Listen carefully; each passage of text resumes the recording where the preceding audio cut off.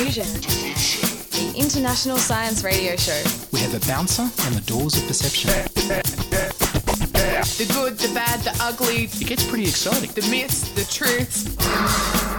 Toxicology. Astroseismology. Magnetism. The dark side. Genetically engineered potatoes. Planetoid. Planetoid. I love that word. This show was originally broadcast on the 20th of October 2008. Hello and welcome to Diffusion. Sit back and relax while we lovingly pour science into the reward systems of your brain.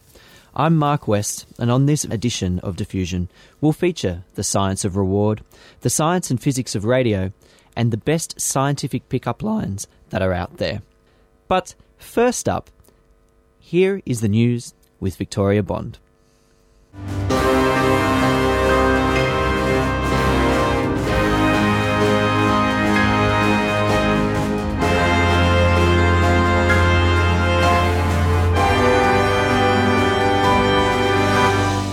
A weak activation of pleasure centers in the brain while you eat could contribute to obesity. While recent studies indicate that the obese feel less pleasure while eating than people who are not, and would absorb more food to compensate, this is the first research that shows this biological link. The degree of intensity of the reaction of the brain circuitry associated with pleasure following consumption of chocolate milk can help predict, in young women, which ones will get fat. This phenomenon was particularly apparent in people with a genetic variation in the brain's pleasure centers that reduces the production of dopamine. Dopamine is a small molecule that ensures the communication between neurons, brain cells, and plays a role in the desire and sensations of pleasure. Eating triggers in the production of dopamine, and the degree of pleasure is linked to the amount of dopamine produced. So this research showed that obese people may have fewer dopamine receptors in their brains, which leads to consume more to compensate for the shortfall of pleasure. So it seems that they're pleasure addicts in a way. Well, they're not getting enough pleasure from the food, so they're compelled to eat more. Is that the theory? Maybe not pleasure addicts, but they get less than we do, so they have to eat more to feel the way non-obese people do. It's a sad world. Yes. Well, we have some more brain news here coming out of the US, UCLA. Searching the internet dramatically engages brain neural networks. Now, this was a study that was done at UCLA with the principal investigator, Dr. Gary Small, who's a professor at the Semel Institute for Neuroscience and Human Behavior. What we know so far about the brain is that when the brain ages, there are a number of structural and functional changes. This includes atrophy, which means your brain cells get smaller, reductions in cell activities, and increases in the deposits of amyloid plaques, which are some of the culprits we believe are responsible for things like Alzheimer's disease.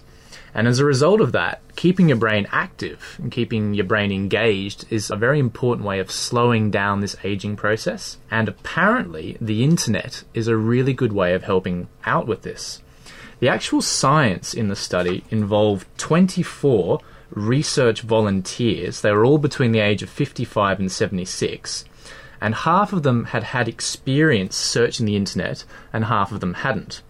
All of them were reading books as well as a way to keep their brain active, but it was found that the ones that had experience in searching the internet had extra activity in the frontal, temporal, and cingulate areas of their brains, which are helping with things like decision making and complex reasoning. So they were getting additional benefits from this. The reason that they were able to detect these changes was because they used functional MRI scans to look at the blood flow going through the brain, and they found out that these areas were much more active. They found that they didn't get this same level of activity in people that weren't experienced in using the internet. So it appears that if you're not really internet savvy, it's not really helping you that much going online. But if you are internet savvy, it's doing a good job at increasing your brain activity and reducing the effects of aging on your brain. So this is a good excuse to be off searching the internet in your spare time then, is it? It's a perfect excuse to be off searching the internet. And there's measurable improvements. Yes, I suppose it really depends on what you're searching for. But as long as there's a lot of activity in your brain, I suppose it's helping reverse the aging process, or at least slowing it down. I like this. Scientific reasons to surf the internet and waste your time.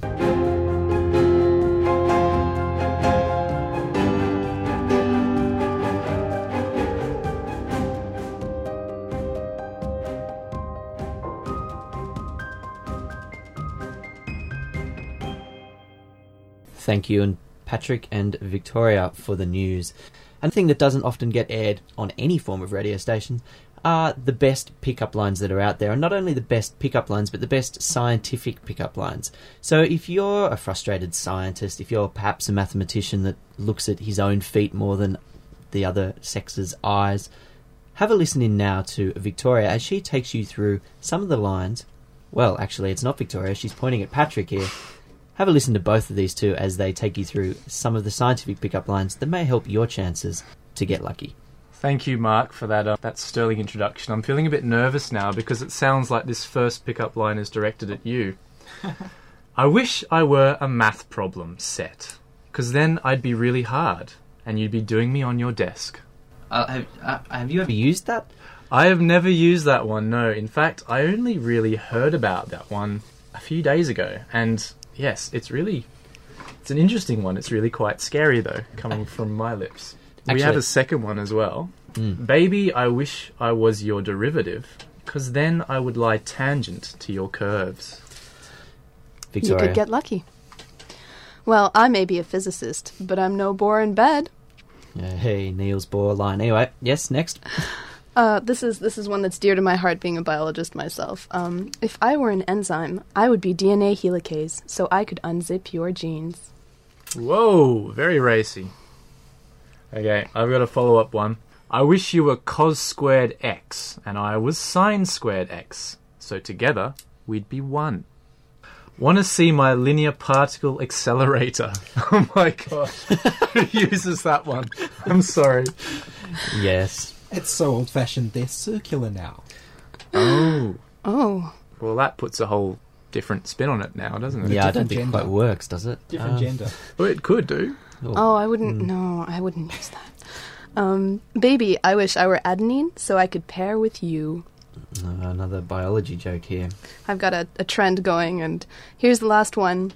What's your sign? It must be pi over 2, because you're the one.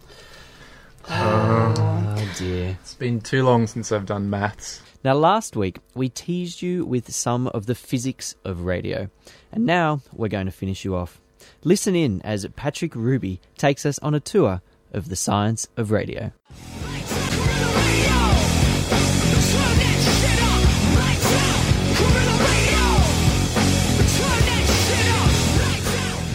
Let's answer the first question. How do we put sound onto radio waves? First, you create a continuous sine wave at a certain frequency. Then you modulate the sine wave. A very basic type of modulation is pulse modulation, or PM for short. In pulse modulation, you switch the sine wave on and off a specific number of times. This is how Morse code works, through a series of beeps and pauses. Computer binary code is a similar concept, using a series of ones and zeros for its transmission. Unfortunately, pulse modulation is limited in the amount of information it can describe because the tone stays the same. Amplitude modulation, or AM for short, was developed in the early 1900s as a result of the work of scientist Lee De Forest in amplifying radio signals so that more transmissions could be made. The basic principle is to change the amplitude of the sine wave, so you can interpose a voice or music on top of the sine wave. The wave will travel at its normal frequency, but its amplitude varies slightly, in sync with the sound overlaid on top of it. If you visualize these waves, they have a normal shape, but look just a little fuzzy around the edges. This is how AM radio and TV pictures are transmitted. Finally, there is frequency modulation, or FM for short. This was invented by Edwin Howard Armstrong in 1933 to improve the radio signal and reduce interference from equipment and surroundings that can cause static. It basically alternates the frequency of the sine wave. The wave will have a normal amplitude, but will have tiny adjustments in the number of cycles per second, corresponding to the frequency of the sound overlaid on top of it. If you visualize these waves, they have a normal amplitude, but will sometimes cycle faster or slower than normal. This is how FM radio, mobile phone signals, and TV sound works. FM usually works at a higher frequency range and produces better quality sound. So perhaps we can take a 107 MHz sine wave, apply a frequency modulation, and end up with 107.3 FM. And now question 2. How are they transmitted? The sine wave is amplified and transmitted into space from a transmitting device. Radio stations typically transmit from a radio antenna tower.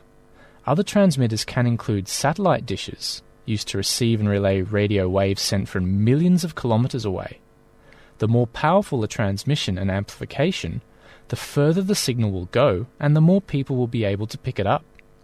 So the sound travels attached to those sine waves for several kilometers, depending on the transmission.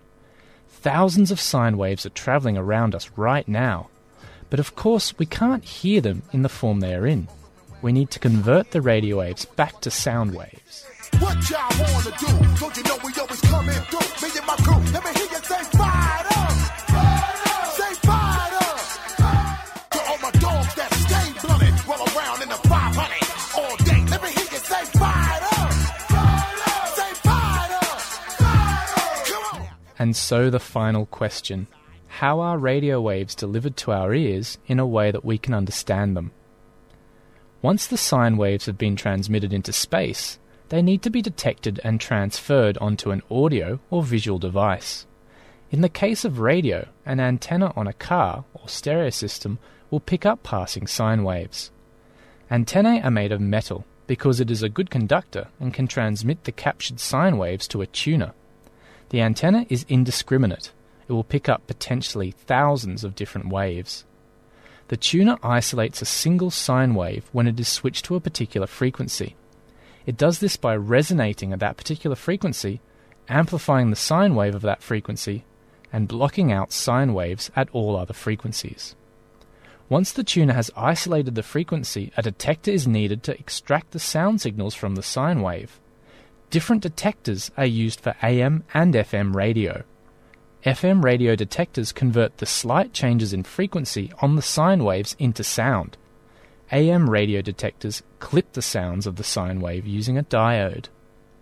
The converted sounds are further amplified and transferred to speakers or headphones. There, they are released as sound waves and picked up by our ears and interpreted by our brains. Mobile phones work in a similar way, and TVs convert the signals to both images and sounds. You can even make your own radio sounds. www.howstuffworks.com gives you a little experiment. Take a 9-volt battery and a coin. Tune a radio to an AM frequency with static. Bring the battery and coin close to the antenna and touch the coin briefly to the battery electrodes. You might hear a brief change in the static sound on your radio. This is because you have completed the battery circuit and released radio waves from the coin which have been picked up by the antenna. And there you have it, the science of radio broadcast from the studios at 2SER 107.3 FM, Sydney, carried on sine waves to your audio device of choice and converted back to sound waves for you.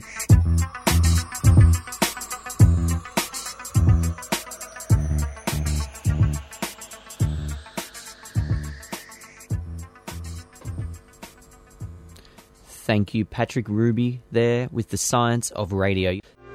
From the laboratories of Your Name Here had come the key to the secret that had baffled man through the ages. No longer a dream, but a reality was Your Product Here. Now, for the first time, limitless horizons open for the nation. A brighter future unfolded. Thanks to Your Name Here. Employment boom.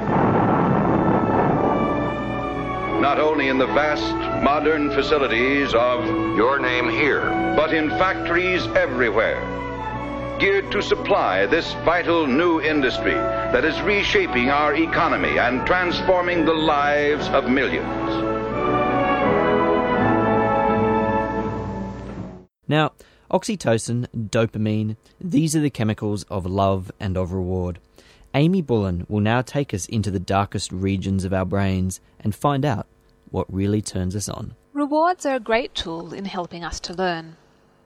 If you continue to get a reward when you press a lever, you're going to learn how to press that lever and learn to associate that lever with a reward. The reward system operates in a way that is very helpful to human and animal survival. The reward system encourages the propagation of the species by rewarding us for falling in love, caring for our children, and having sex, all by eliciting pleasurable sensations linked to the dopamine pathways. It's not all good news, though. The pleasurable reward gained from eating can lead to obesity if not controlled. And the reward system can be hijacked by drugs that increase the dopamine release in the mesolimbic pathway. For example, cocaine, opioids such as morphine and heroin, nicotine, amphetamines, and alcohol. This can lead to addiction to these pleasurable sensations, at the expense of all other priorities. These same skewed priorities can be seen in an experiment conducted by James Old and Peter Milner in 1954. In this experiment, rats were taught that if they pressed a lever, they would be rewarded with a pleasurable sensation. This sensation was caused through giving a brief burst of electrical stimulation to certain regions of the brain. The rats were actually prepared to press the lever at rates of up to 7,000 presses per hour, for hours on end. In fact, when they were forced to choose between food and the electrical stimulation, hungry rats often chose electrical stimulation even though they could starve to death through this choice. Rats' learnt behaviour won't last forever. It'll only last for as long as the reward is given. If you train a rat to push a lever to get a pellet and then stop giving the pellet as a reward, the rat will soon catch on and stop pushing the lever. So, if you want to keep the rat pushing the lever often and for a long time without using a huge heap of rat pellets, you've got to come up with a new scheme. You could try only giving the rat a reward after 10 pushes, and the rat will soon learn to pace itself to that number.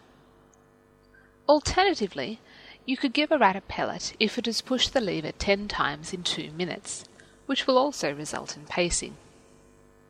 In these cases, the ratio of lever pushing to energy used must be rewarding enough for the rat, or it will stop pressing the lever. The best technique that will get the rats pushing the lever often and for a long time involves randomizing the reward.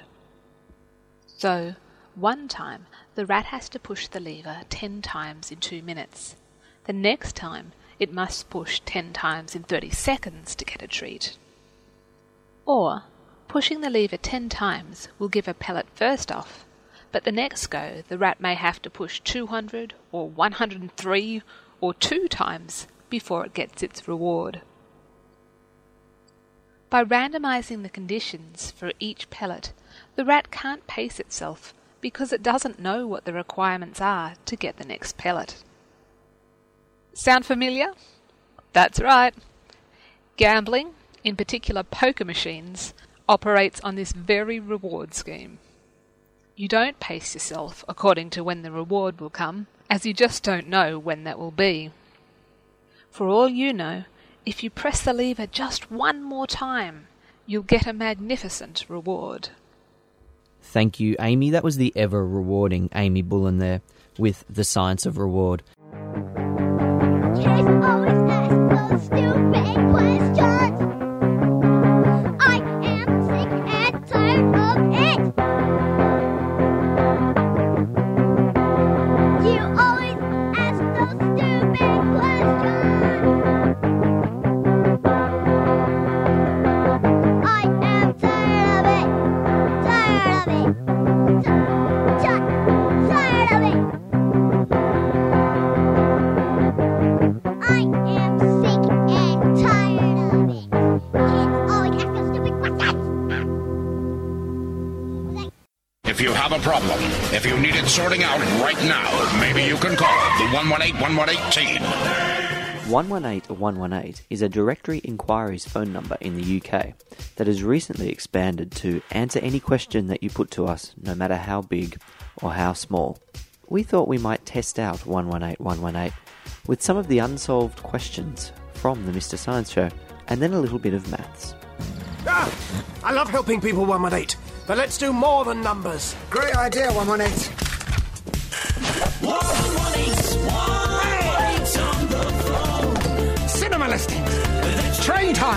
What else, 118? Advice, recommendations. The voice of 118118 will be played by the AT&T text-to-speech synthesizer. My first question to them: can you recycle condoms? In general, condoms are made of latex and are not recyclable. It is probably better to dispose of your used condoms in the rubbish. The next question we asked them was a maths one. How many colours do you need to colour a political map of the world such that no two bordering countries are the same colour? For color theorem, any plan separated into regions. The regions may be colored using 4 colors in such a way that no two adjacent regions receive the same. Well, yes, that answer is pretty good. The 4-colour theorem is correct, although it is just a theorem and no one has yet conclusively proven that it's true. I then got my co-editor at Plus magazine, Marion, involved, and she was less forgiving with some of their answers. Marion asked, can any even number bigger than 2 be written as the sum of 2 primes? Every even number bigger than 2 can be written as a sum of 2 primes. Thank you. But that's wrong, said Marion. 2 is the only even prime. But that's got nothing to do with the question. Every even number bigger than 2 can be written as a sum of 2 primes. Still wrong, said Marion. No charge. Please direct any questions to our customer service department. Well, we were a bit harsh there asking 118118 an unproven conjecture. The Goldbach conjecture postulates that every even number greater than 4 can be written as the sum of 2 odd primes. And we had to finish up with a couple of big questions. One of the biggest: can science disprove God? It is a personal decision for you to make. Everything was created, therefore decide if you believe it was by someone, some being, or a metaphysical force. Nice answer. And now an even bigger one. Should you have sex before sport? Various studies have been carried out to examine the possibility that intercourse before a sporting event drains an athlete of their physical ability. Well, that's not quite an answer.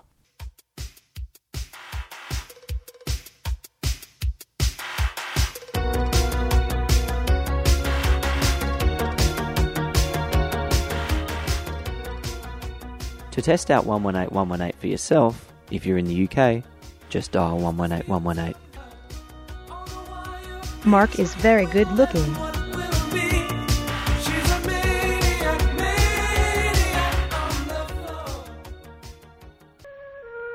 Perhaps the most challenging use of the computer is the simulation of real situations.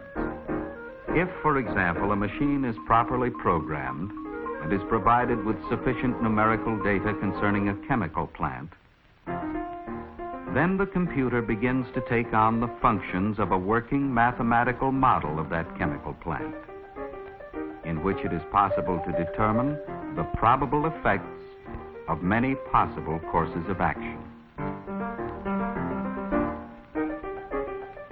Today, there are working mathematical models of railroad systems, rocket engines, complete reactors, and whole living communities. The calculator is helping to define society's most complicated problems. It is a tool for turning inspiration into fruitful prediction. As an information machine, it has done much to broaden the base of our growing concepts. But the real miracle is the promise that there will also be room for those smallest details that have been the basis for man's most rewarding wishes. This is a story of a technique in the service of mankind.